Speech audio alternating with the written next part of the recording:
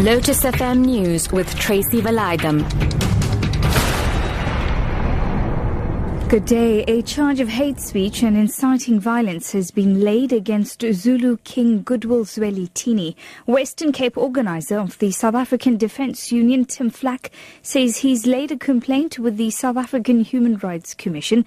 Flack alleges that the king violated the rights to dignity, security, life, movement and residence of some African people. This follows reports of a speech he made last month in which he complained about crime and dirty streets. Flack explains why he laid the complaint. I noticed a few politicians having a go at Minister Gigaba and Michael Machweti about the minister's comments on it, saying that it wasn't enough. Yet these politicians on Twitter were sitting in their offices doing nothing themselves. And secondly, I wanted to show the general public that it's not necessary for them to just sit back and tweet hashtags. They can actively participate and actively lay cases and criminal charges against people.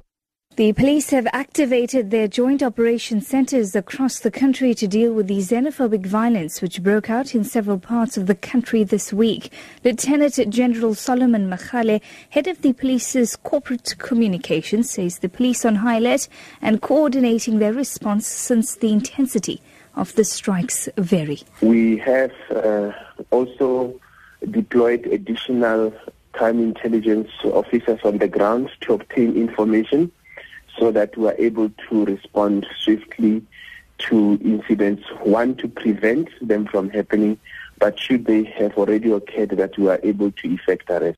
Shifting focus this morning, the home of prosecutor Gerrie Nel was evacuated yesterday after police received information that there could be a bomb inside. Gauteng police say nothing has been found there and they're investigating. Nel refused to elaborate and requested that all complaints be directed to the National Prosecuting Authority. NPA spokesperson Velakaya Mbogozi did not reveal any further details regarding the bomb scare at Nel's house.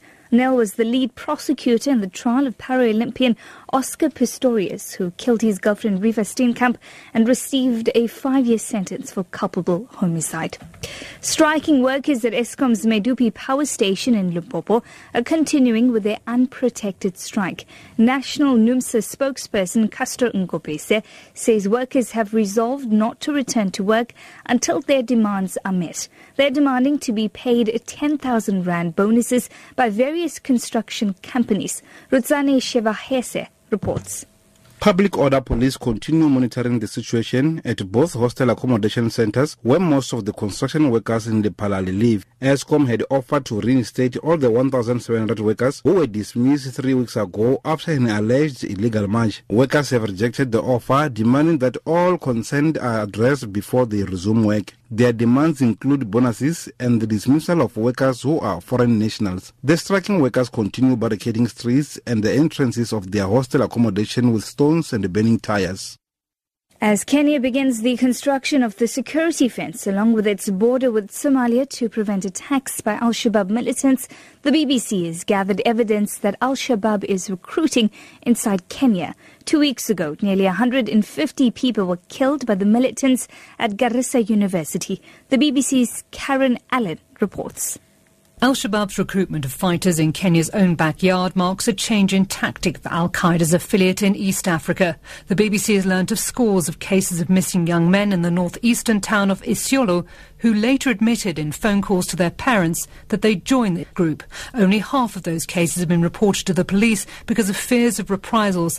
As part of the Kenyan government's efforts to enlist the help of the Muslim community, an amnesty has been offered to young Kenyan men who've been lured into joining Al-Shabaab.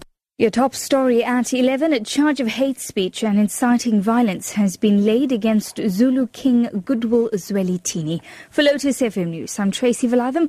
I'll be back with more news at 12.